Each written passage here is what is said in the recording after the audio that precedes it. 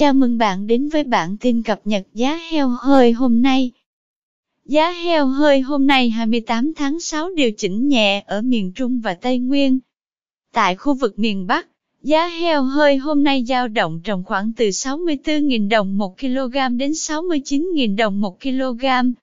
Cụ thể, tại các tỉnh Yên Bái, Hưng Yên, Thái Nguyên, Phú Thọ, Hà Nam, Ninh Bình và Tuyên Quang, heo hơi được thu mua chung mức 67.000 đồng 1 kg.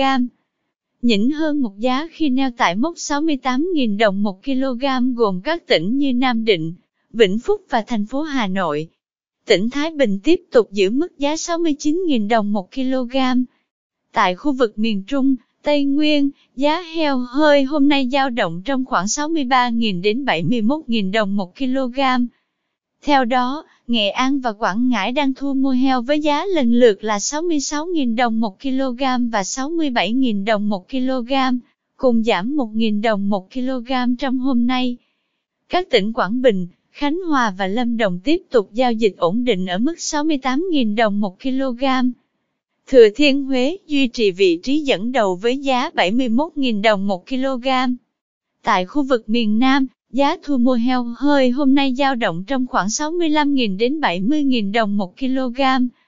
Trong đó, mốc giá thấp nhất trong khu vực là 65.000 đồng 1 kg có mặt tại hai tỉnh Đồng Nai và Vĩnh Long. Cùng giao dịch ở mốc 66.000 đồng 1 kg hiện có các địa phương như Tiền Giang, Trà Vinh và thành phố Hồ Chí Minh. Các tỉnh, thành còn lại hiện giao dịch heo hơi trong khoảng 67.000 đến 70.000 đồng 1 kg. Cảm ơn bạn đã theo dõi bản tin cập nhật giá heo hơi hôm nay. Chúc bà con chăn nuôi một ngày mới tốt lành.